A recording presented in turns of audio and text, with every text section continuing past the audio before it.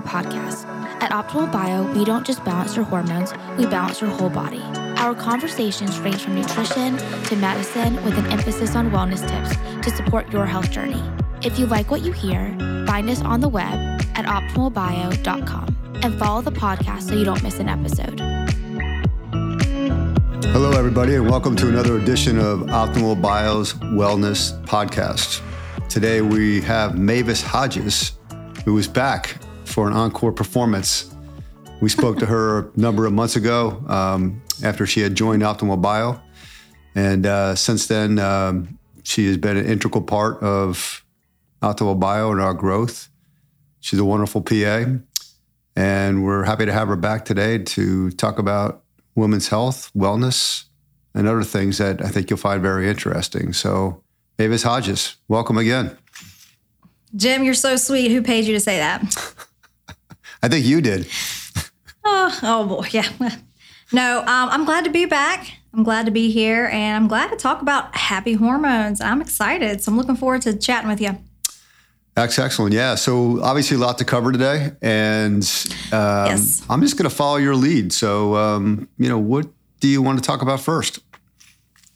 Okay. Well, this might be the first of several podcasts talking about wellness. So I just want to say we have a wellness program here. And when I think of wellness, I don't just think about diet and nutrition because that's only a small part of it, right? When I think of wellness, I think of full body wellness. I'm talking about not just the food you eat, how well you manage your stress, how physically active you are, and your spiritual and your emotional side. I mean, there's so many parts to what wellness really is. So we're really just touching the tip of the iceberg today, Jim.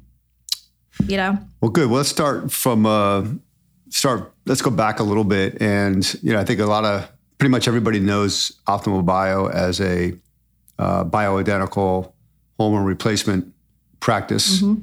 And you have started a wellness practice within that service offering. So why don't you explain to everybody what that means? Great question. So you have the foundation, which is happy hormones, right? But there's so much more you can do in conjunction with that to make your hormones happier and more balanced. And that is focusing on your diet and your activity and your stress management. So what we do in the wellness program is, we get your hormones optimal, we get your levels optimal, but we also look at your labs and say, okay, what is the right intermittent fasting schedule for you? Or what is the right diet for you? Or what should you be eating and when should you be eating it? What supplements or nutraceuticals would be beneficial for you? What type of physical activity should you be doing? Let's look at how you're managing your stress, right? So it's a very individualized approach. It's not a one size fits all because wellness is not a one size fits all. You can't just say, here's a plan and it's going to work for you because that's not realistic. That's not how it works. So I'm really excited about the wellness program here because I get to set one-on-one with patients and put together a plan that's just for them, that works for them. And how do you go about doing that? So we start with labs and we start with a very comprehensive questionnaire, which is probably a pain to fill out, but whatever, it's fine. So it asks you medical questions. It goes through your symptoms. It goes through what does your diet typically look like. So we have you fill out like a diet log of what you eat, which is always really fun and kind of awakening for some people because some people don't realize what they're eating until they actually keep track of it and write it down. So a full questionnaire. So a deep dive into the health history and what they're actually doing, and then a lab assessment. And so looking at all of that and sitting down with the patient, I always ask them, the first thing I ask them is, what are your goals? Because everybody has different goals, right? So what are your goals? And I just kind of tailor that to whatever the patient's goals are. Yeah, I think, obviously you've experienced this. We have a lot of patients that come in, their hormones are out of balance. Through treatments, they get back into balance. And, some patients, I think, automatically, when they read the benefits of balanced hormones, we talk about weight loss, we talk about sleep, we talk about all these wonderful things that are going to happen, once your hormones are in balance. However, the body that individual still has to do the work. It's not the hormones alone that are going to, reduce weight, for example, or get you to sleep better or what have you. So, and a lot of that has to do with, toxins, in our food supply and what have you. So, and then estrogen and how those toxins affects estrogen and what have you. So, do you want to talk a little bit about, I guess, the detoxification of estrogen, so to speak, and how that all works and what's going on in the environment that is affecting that right now? Yeah, I'd love to, because like you said, when it comes to weight, and a lot of people will come to me in the wellness program for weight, being able to detoxify your estrogen is critical for weight. So that's actually kind of how I started with patients that are interested in losing weight. I set them down and I'm like, look, this is how many things affect your weight. It's not just hormones. It's not just your diet.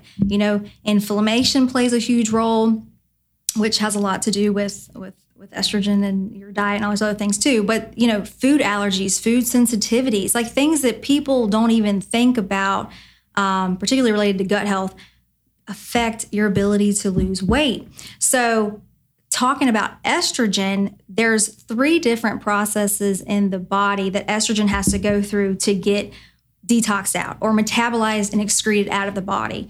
And so if you have a hiccup in any one of those stages, you're going to have issues, right? And most people have heard of estrogen dominance, where you have too much estrogen in relation to your other hormones. And long term, that can cause a lot of symptoms. For premenopausal women, that can cause PMS symptoms. Some women say, well, I thought that was normal. No, that's not normal. PMS is not normal, right? So that's usually a combination of, high estrogen, low progesterone.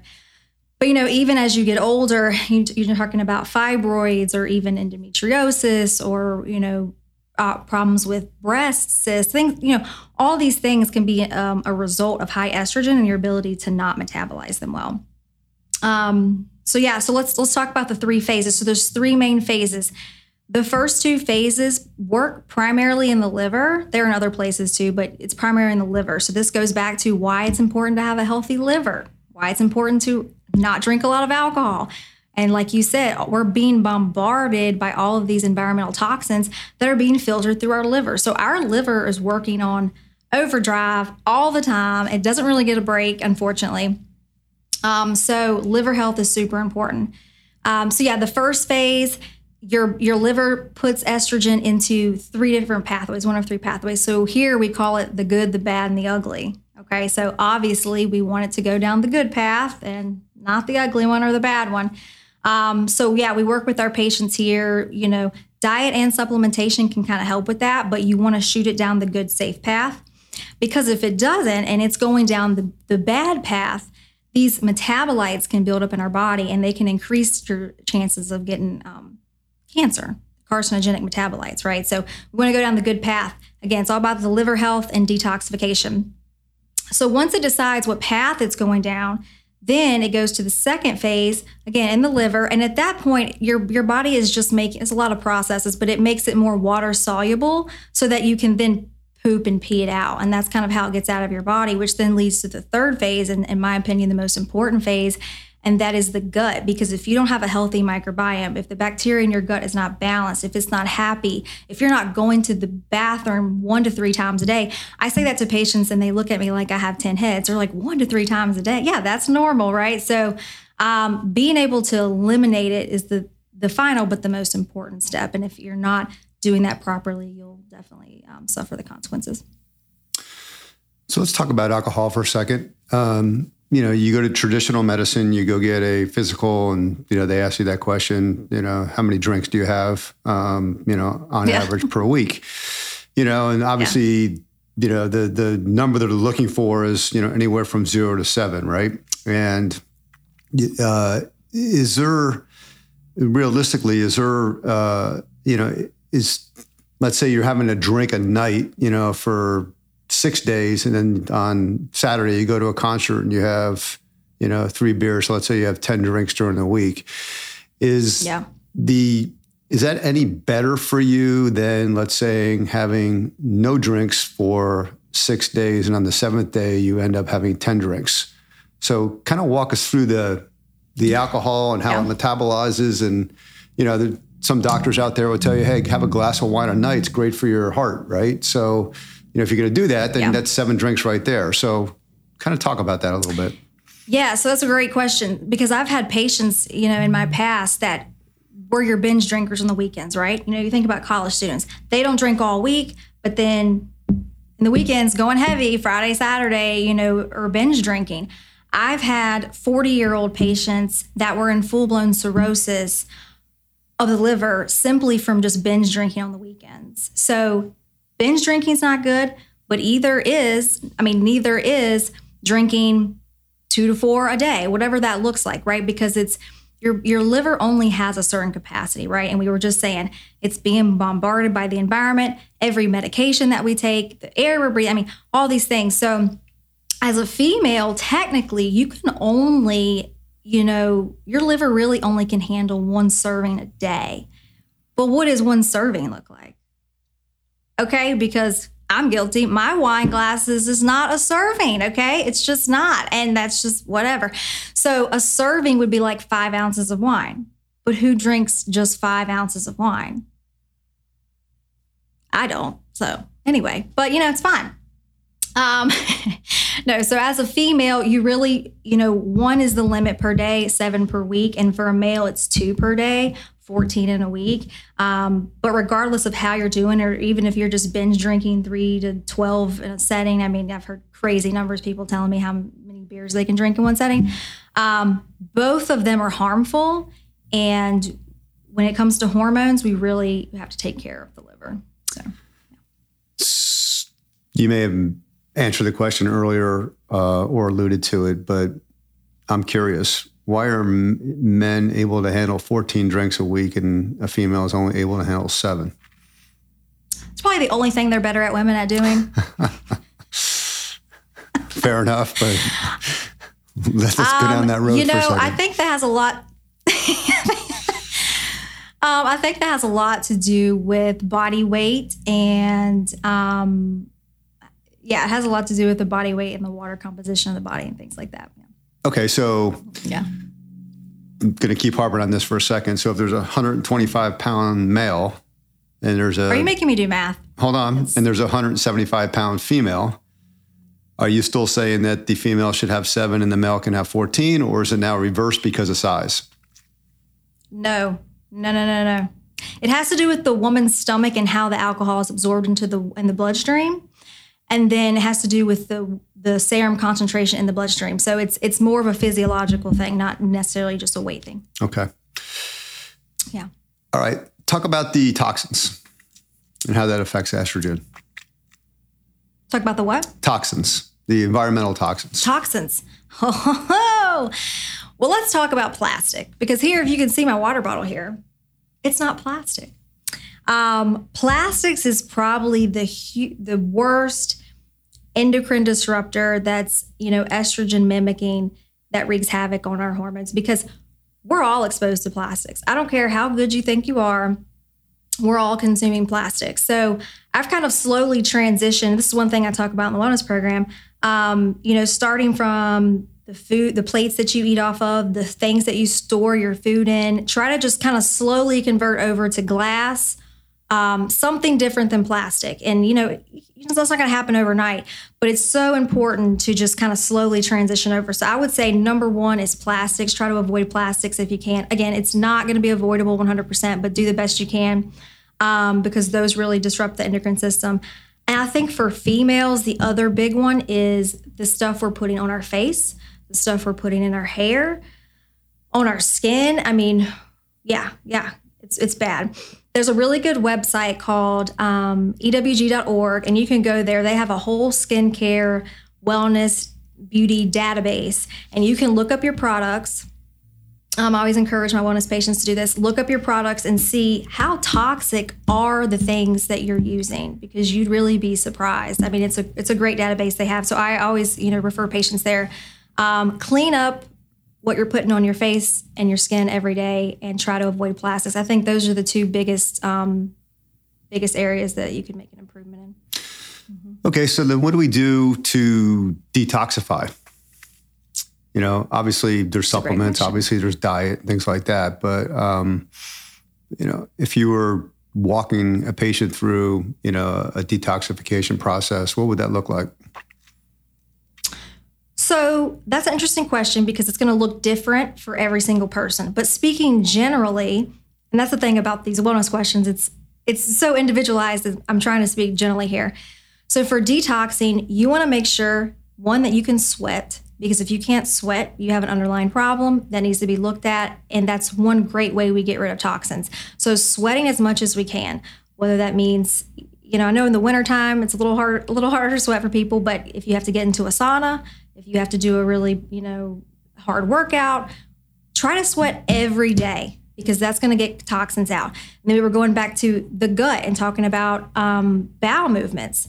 1 to 3 bowel movements a day. That's getting the toxins out. I mean, our bodies are so perfectly made already. They know how to get rid of it. It's just we've done all these things to mess it up, right? So pooping every day, making sure you're filtering your kidneys, and you're making sure you're drinking plenty of water, peeing a lot, sweating, but just, again, overall protecting the liver and supporting the liver and not damaging the liver can really help. Yeah, there's supplements, there's food, there's all these things you can do, but it's individual for the person. But the main thing is you want to make sure you're not jeopardizing your liver and that you're able to sweat and you're able to poop and pee. These sounds like basic body functions, but so many people can't do them. It's kind of incredible. Yeah, no, obviously it's very important that your body's able to evacuate in the traditional way, a lot of these toxins. Right. We did a podcast about a year or so ago with Sean Baker, who is the meat guy. I'll just leave it at that. He's a carnivore, and he's on 100% meat diet, and he talked a little bit about poop and the fact that before he went on this diet, he was pooping frequently, but they were, I guess you could say, not ideal poops. And, he's doing it less now, but it's better, right? So, that doesn't surprise me less. Yeah. So is there such thing as, if you're not diarrhea per se, but if you're pooping too much, I mean, that could potentially be a problem as well because your gut's not processing the food the right way. Well, pooping too much would technically be diarrhea by definition. Yeah, but for individuals, if you're pooping 3 times a day, that may not be good, but it may be good for somebody else. So are you looking for a baseline of at least once? Like what's the norm, I guess? I would say, the norm, that's funny.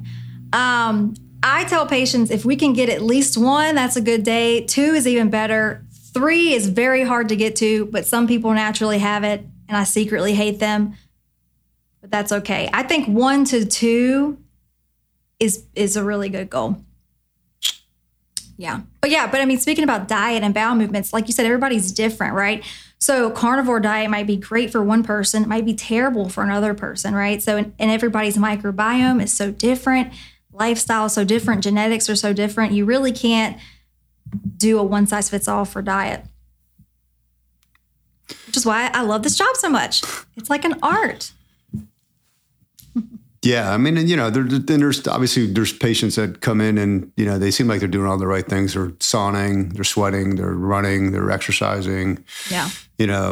They're trying to eat as organic and as healthy as possible, and they're just not shedding any weight, and and then you talk more about then you start looking more into the inflammatory issues that may be going on, within the body that, are potentially blocking, certain things. Yeah, for sure. Inflammation is a huge one. Inflammation, gut, and hormones, those are probably the 3 main areas to look at if someone's still having issues with shedding the weight. Mm-hmm. So with that, phytonutrients help that, correct? Yeah. So phytonutrients are compounds from plants. Okay. The one reason why I love plants. They're compounds in plants that have lots of good properties. Okay, we're talking about anti-cancer properties, helps the vasculature, helps our immune system, inflammation specifically. So there's so many things in plants that are so good for us, right? So, and that helps decrease inflammation, like I said. So like you were saying, inflammation, people don't think about that as being a cause of weight gain or a cause of not being able to lose weight, but it is. And primarily, usually starts in the gut. Most things do. So decreasing inflammation and increasing those compounds that are in plants that are good for us to help fight that will help across the board. But again, that looks different for every person. But you've probably heard of like an anti-inflammatory diet, right? Mm-hmm. Like, what does that even mean? Right. Like, go on an anti-inflammatory diet. What does that even mean? I don't know, right? So one of the things I do talk with patients is focusing on the right foods to decrease inflammation. And omega-3 fatty acids are also really good at decreasing inflammation, whether you're getting that from food sources, wild caught cold water fish, flax, chia seeds, walnuts, whatever it is, or you're supplementing. And I find that most people do need a supplement just because in the standard American diet, we're eating so much processed, vegetable oils and grains and all this stuff. We're getting all these omega-6s. We're not getting enough omega-3s. So I find most people have to supplement with that. But really, you want to drive down that inflammation. You want to try to get 9 to 10 at minimum plant servings a day. I know that sounds like a lot, but it's really not, because a serving of vegetable is really not that much. And when you really sit down to eat vegetables, you're eating more than a serving usually of each plant. So again, I'm speaking very broadly, and it's different for every person. But yeah, that's what you want to do. And the biggest driver of inflammation that diet-wise that we stick in our mouth every day is sugar. Oh, sugar. That one is the worst. I mean, if there's one thing you could change about your diet to make it anti-inflammatory, it's to cut out the sugar, right? And when we say sugar, people are like, well, what does that mean? So we're talking about glucose, and that can be in the form of a fruit or a chocolate candy bar. I mean, at the end of the day, the body doesn't know the difference. A glucose molecule and a fructose molecule, that's the same, right? So, well, not technically, but the body doesn't know whether it's coming from an apple or a highly processed, piece of whatever some man created somewhere. So cutting out the sugar is going to help decrease the inflammation, and increasing your omega-3s is going to help decrease that inflammation as well. So I have a friend of mine who's gluten-free and, and dairy-free actually too. So, a lot of the gluten or the non-dairy products are loaded with those seed oils. Oh, they're terrible, yeah. So, I was kind of wondering, are you better off eating a, organic piece of bread, or are you better off eating the processed, loaded with seed oil, gluten-free, piece of bread, for example? How do you handle that with a patient? Yeah. So the interesting thing about gluten-free products, if it's a good quality, they tend to be more expensive. That's the biggest thing I hear patients say is it's so expensive to eat this way. But if you just get off the bread for 1 second and think about eating food the way it was intended originally, whether that's growing from a plant or, in its wholest form, closest to its wholest form as possible, we want to avoid processed stuff altogether, right? I mean, I know in a perfect world, that's another story. But so if you think about it, eating you want to avoid the seed oils, that's for sure. But a lot of the gluten-free products are not healthy. Like you just said, I mean, if you look at the ingredients, you look at the label, they're not healthy. So like I'm gluten-free. So what do I eat? I eat meat. I eat beans. I eat nuts, I eat seeds, and I eat vegetables, and I eat fruits. That's what I eat. There's so much to choose from just from those. And I mean, it does sound limited if you're used to, eating that sandwich or eating that. Now, there are some good breads. If you're, thinking about bread, if you want to substitute every once in a while. But again, it's not something that, you don't need a sandwich necessarily every day, You just don't. Yeah, and I have another friend of mine who's gluten-free also, and he practices not substituting. So to your point, if bread has gluten in it, he's just not going to eat bread anymore. He's not going to try to sub it out.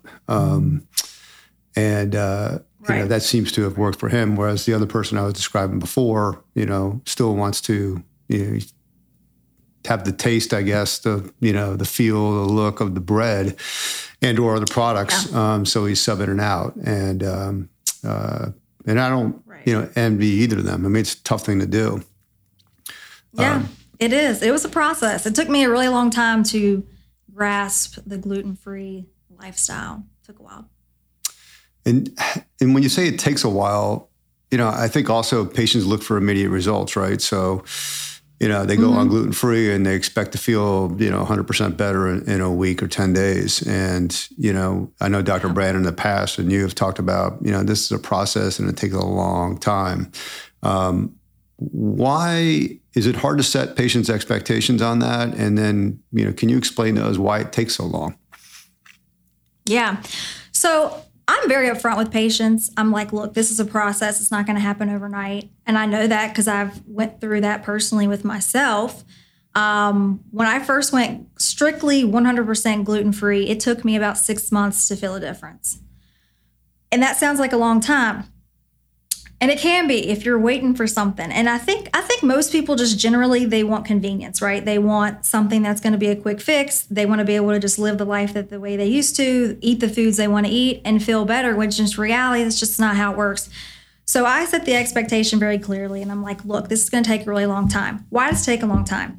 So gluten causes inflammation in the gut lining. Okay, but there's different immune responses. So there's an allergy response, and then there's what we call like a sensitivity response. And these produce different proteins in our immune system. And so that's why it can take so long. So let's say, for example, you have an allergy to gluten. If you cut that out, you're going to notice resolution of your symptoms a lot quicker because it's a different molecule that we're working with.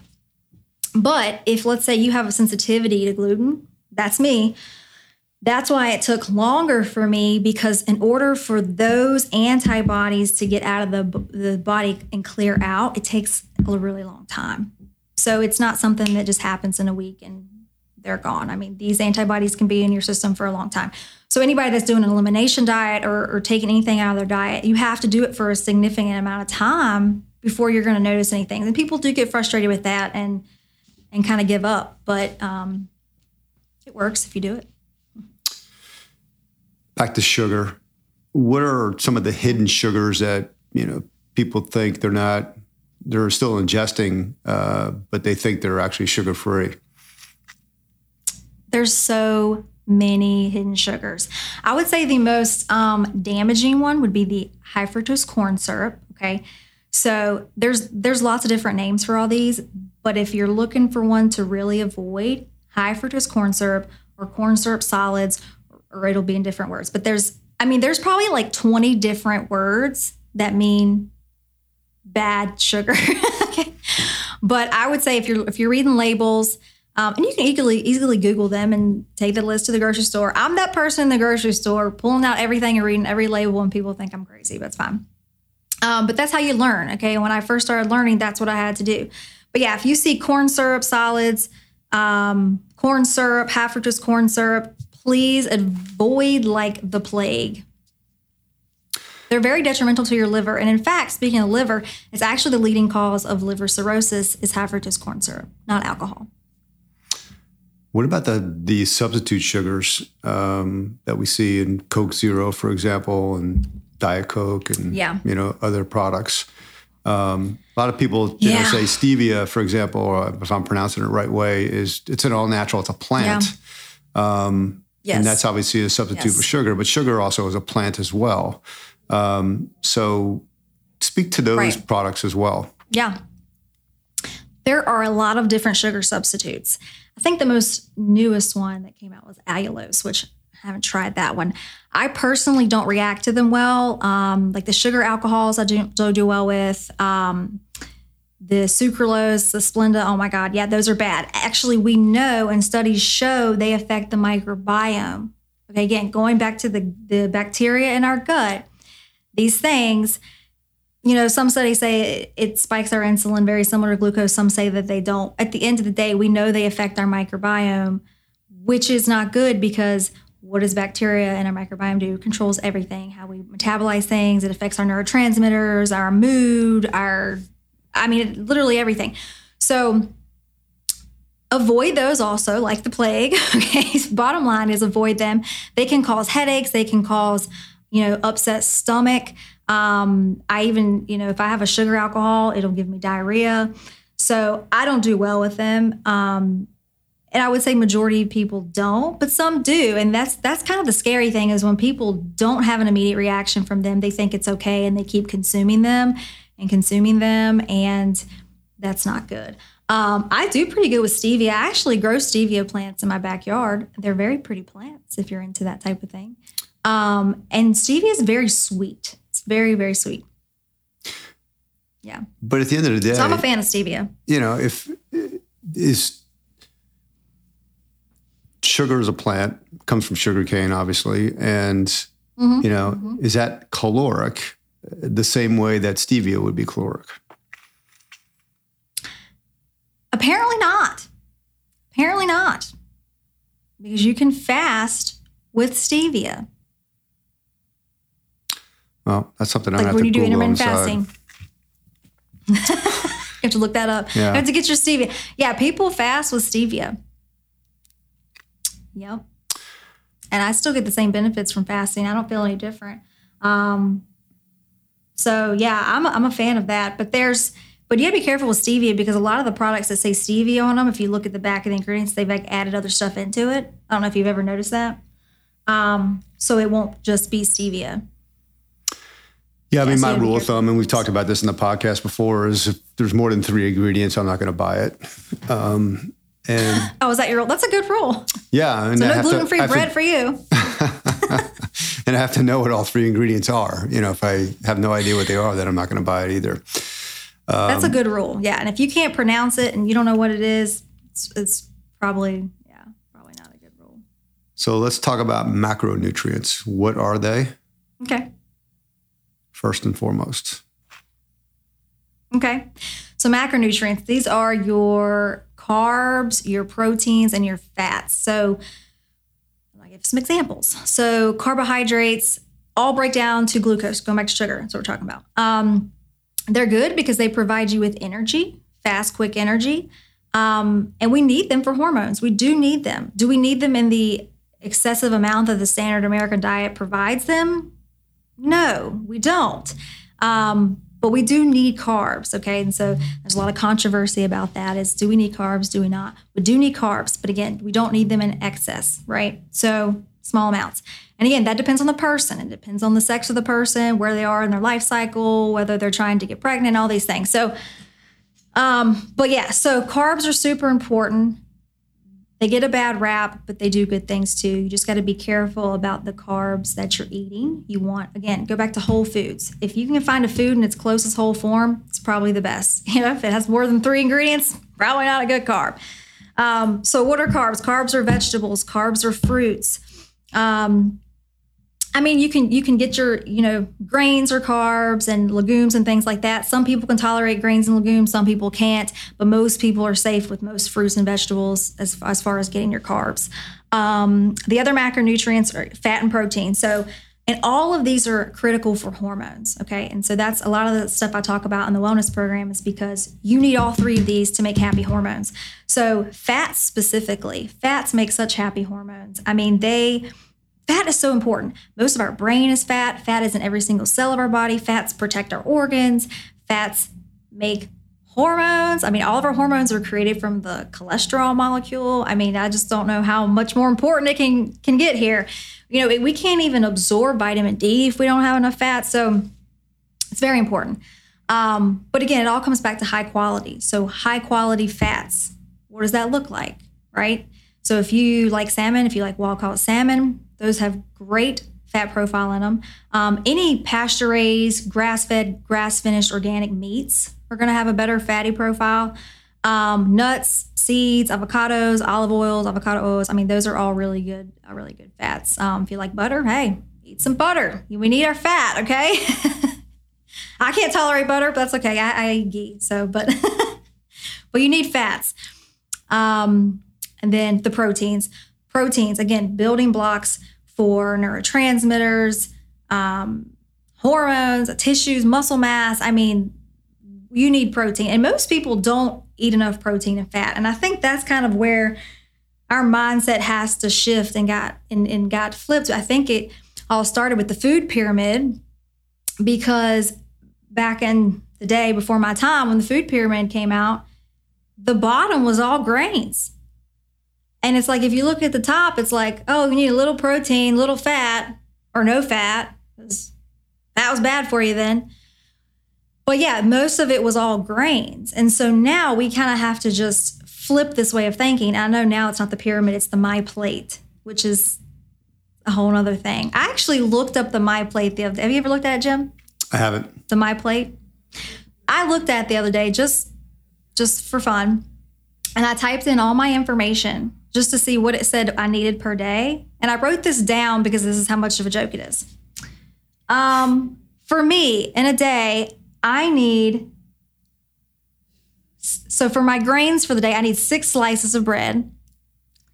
And my adequate protein for the whole day would be 3 eggs and 2 tablespoons of peanut butter. Wow. What? And so even though it's not in the shape of a pyramid, it's in the shape of a plate, it still doesn't make much sense, right?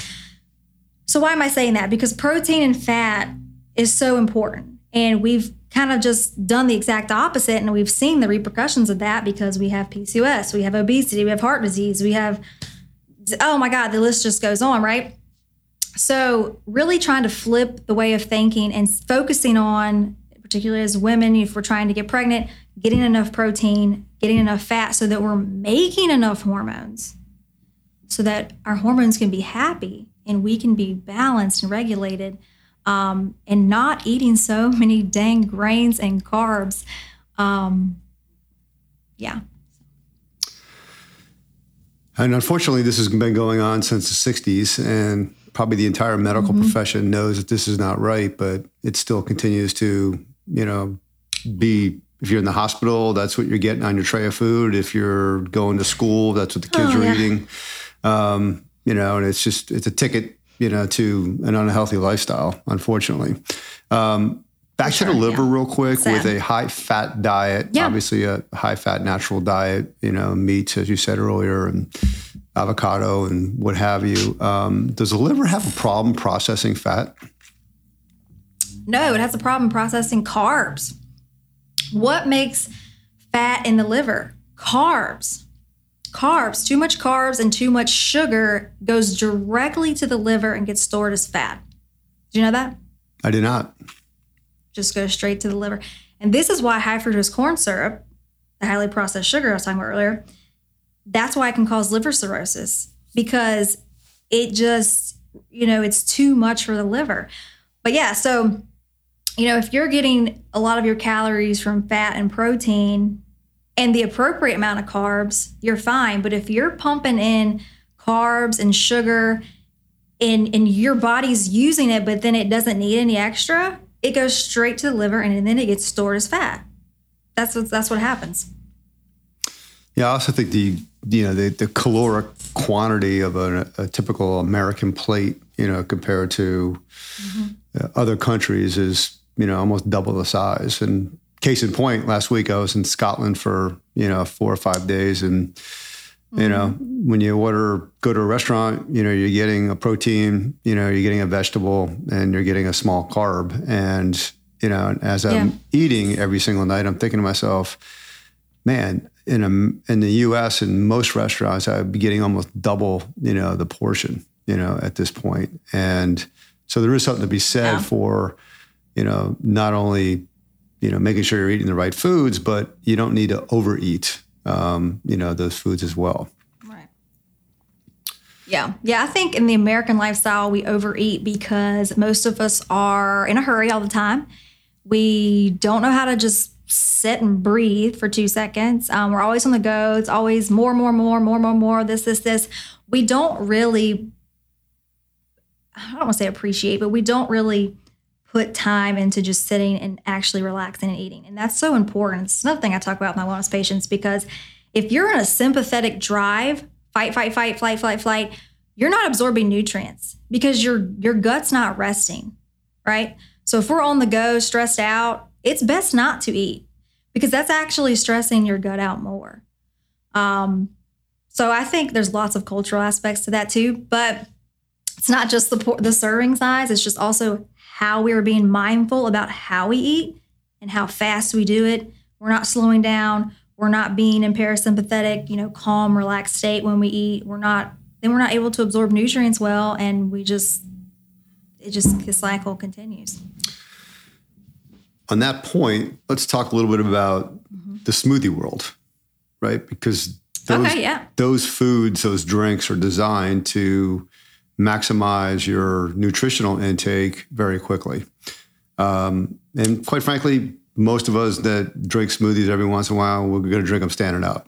We're not, sitting down and, sipping a tablespoon of drink every few minutes and letting it absorb into our body. We're sucking it down and we're moving on, right? And thinking that, I just got all these nutrients and I'm good to go. So I've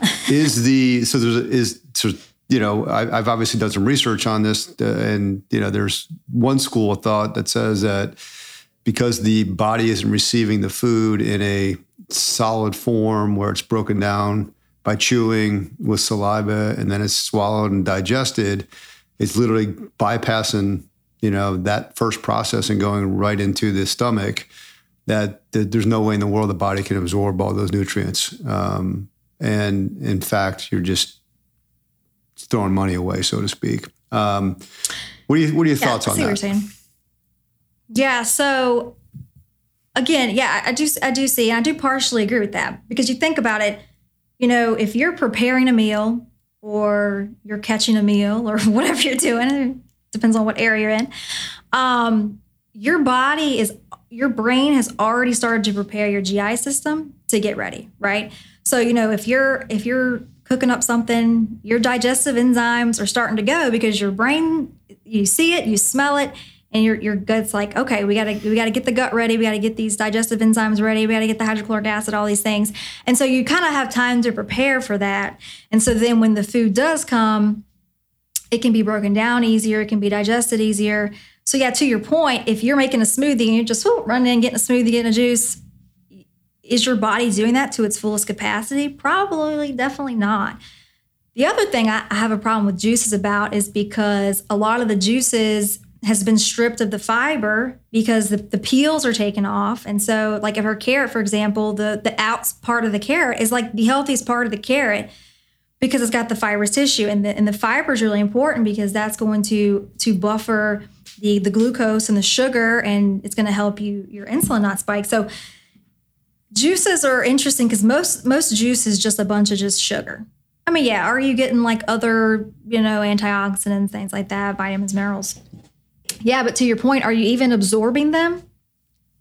Maybe not as much as you could. And then, the thing with the smoothies, though, the smoothies I think are better because at least you're getting the fiber in the smoothie, right? Yeah, you're getting the sugar rush, but you're getting the fiber with it, and hopefully you put some protein and good fat in that smoothie because, you want to balance it just like you would a meal. To kind of balance that blood sugar. But yeah, the juices are interesting. Yeah. Yeah. And I'm thinking in this case too, there's the juice, there's the fruit smoothies, but I think a lot of us have moved on to, again, being sensitive to the sugar piece of it, where we have vegetable smoothies now. Of course they have to taste okay. So there's going to be an apple thrown in or some pineapple or something like that. But sweeten it a little bit. They mostly consist of, spinach and kale and some carrots and celery and things like that. So I was just, I was curious about that. The other thing I'm curious about also is there are people out there that can't eat, 6 to 8 servings of plants every day. Their body, their digestive just can't handle it. And listened to a podcast about a year ago. One of the nutritionists was talking about the fact that plants are designed to be toxin, right? Because, the animals will come, they graze, and, if plants get all consumed, then there's no way they're going to they can survive, right? So, Right. What do you do with those people? Well, like you said, everybody's different. I think getting enough in is good, but going back to detoxification, because this reminds me, I was watching an animal show a few weeks ago, and it was about these monkeys, and I can't remember which one it was. But anyway, whatever the species was, and I think they're all herbivores. Don't quote me, I'm not a zoologist.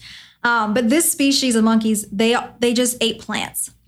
And so then the thing was talking about how every once in a while, they would go down to the swamp and eat this clay, because the clay detoxed those toxins and they pooped them out.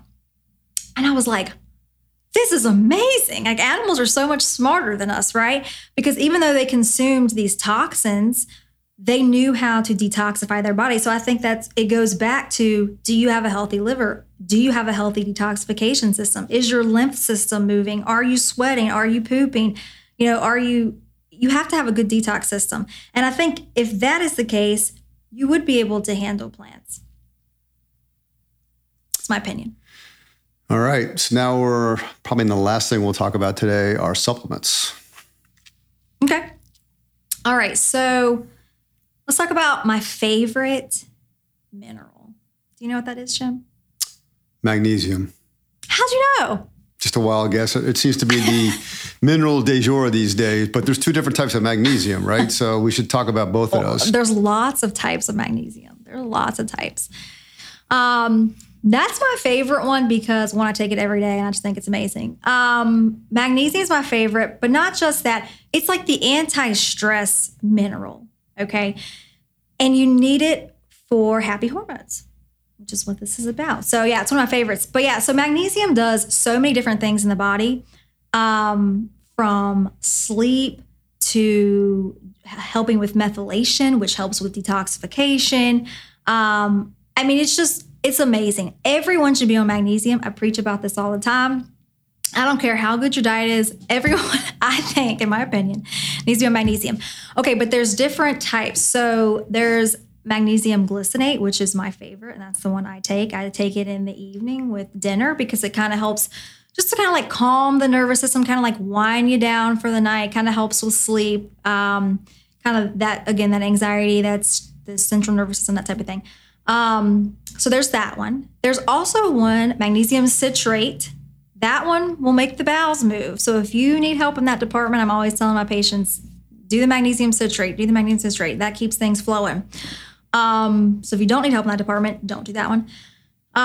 The other favorite one of mine is the magnesium threonate. So that one actually has been shown to cross the blood-brain barrier and is supposed to help with sleep more than the glycinate, although from my experience with patients, the glycinate works just as good. Okay. And if you're are you taking all three of those every day if you're in love with magnesium like you are, or are you just picking one and letting that work for you? I actually do have a supplement that has like 2 or 3 in it. That's why I'm laughing. But I just recently started trying that one. I wanted to compare that to the magnesium glycinate to see if I felt any different. I don't think I have. I think I prefer the magnesium glycinate. Yeah, I would just stick with one. All right. And then do they make a supplement that has all 3 in it? Yeah, so like the one that I took, it doesn't have those 3 specifically, but it has like 3 different forms of magnesium in it. They make all kinds of magnesium supplements. Mm-hmm. Okay. Yeah, you could. And outside of magnesium, what's your second favorite mineral?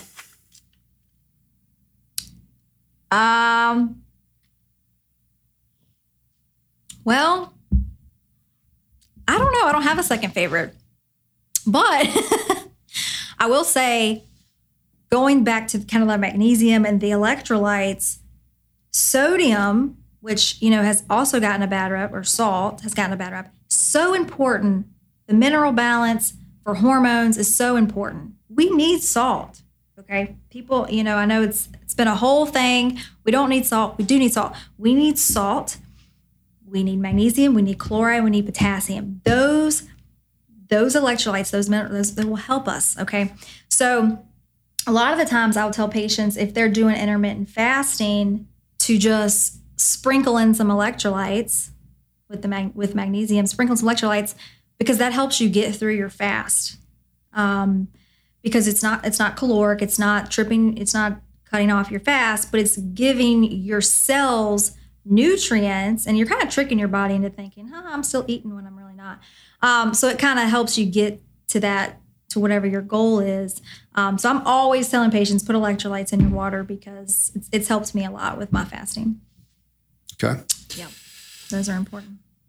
Well, good. This has been very educational, and loved hearing about all of your insights tonight. And as you know, we always leave the listeners with at least 5 takeaways. So I'm putting you on the spot. What would they be? 5 takeaways. Look into magnesium, as we're talking about magnesium. As far as supplementation goes, it's hard to tell, it's hard to give a general recommendation because, again, it's all individualized. I would say magnesium, though, is a very safe bet that you're probably deficient in it, because most people are, because our soils are deficient. So look into a magnesium supplement if you're not taking it already. Second takeaway would be try cutting out sugar. I just recently cut out sugar for 2 weeks. And when I mean that, I didn't even have a piece of fruit for 2 weeks straight, because I just wanted to see what would happen. I want to encourage everyone listening to this to also try that. It'll be worth it. Trust me. So let's talk about that for a second. So what did happen? Yeah. Oh, what did happen? The first few days, I hated myself. Well, after the first 2 days, what happened? But just it's very hard mentally to do that. The first 2, 3, 4 days, I was just like mentally and even physically, I kind of felt sick. Kind of felt like a mild flu. And I know that sounds so crazy, but I just cut it cold turkey. Yeah, I didn't feel good for a few days. But when I hit about day 4.5, day 5, I just had this it was just like the shift in the body. And I know it was the energy shift because my body was then now learning how to use primarily fats and proteins. So kind of like a ketosis situation, right? So during that time, I got a surge of energy that Sunday. I'll never forget it. Got a surge of energy. And then I had some mental clarity. So I had decreased brain fog, which was great. And then I started sleeping better. Just from cutting out sugar. I know this sounds so crazy, but sugar is addicting. And we're not supposed to be consuming sugar in the amounts that we generally are. That's all I can say. So yeah, I did that for 2 weeks. And I did add back in a little bit of honey, but I'm still going strong with just my stevia. Doing good. And when you say when you cut out sugar for 14 days, did you also cut back on? Did you go alcohol free during that time? Because a lot of those drinks, I was alcohol free. Okay, all right. Yeah. Mm-hmm. Yep. No alcohol, no sugar. Got it. All right, so that's great. So one of your takeaways is reduce or get rid of sugar. Yeah, so get rid of sugar. A few more to go. Get rid of sugar. Oh, Lord. Okay. I forgot what my first one was already. Magnesium and cut out sugar. All right, 3, and I said this on my last one, but I'm going to say it again because I had a patient recently encourage me to do this again. So if you can, watch the sunrise and watch the sunset every day. Okay?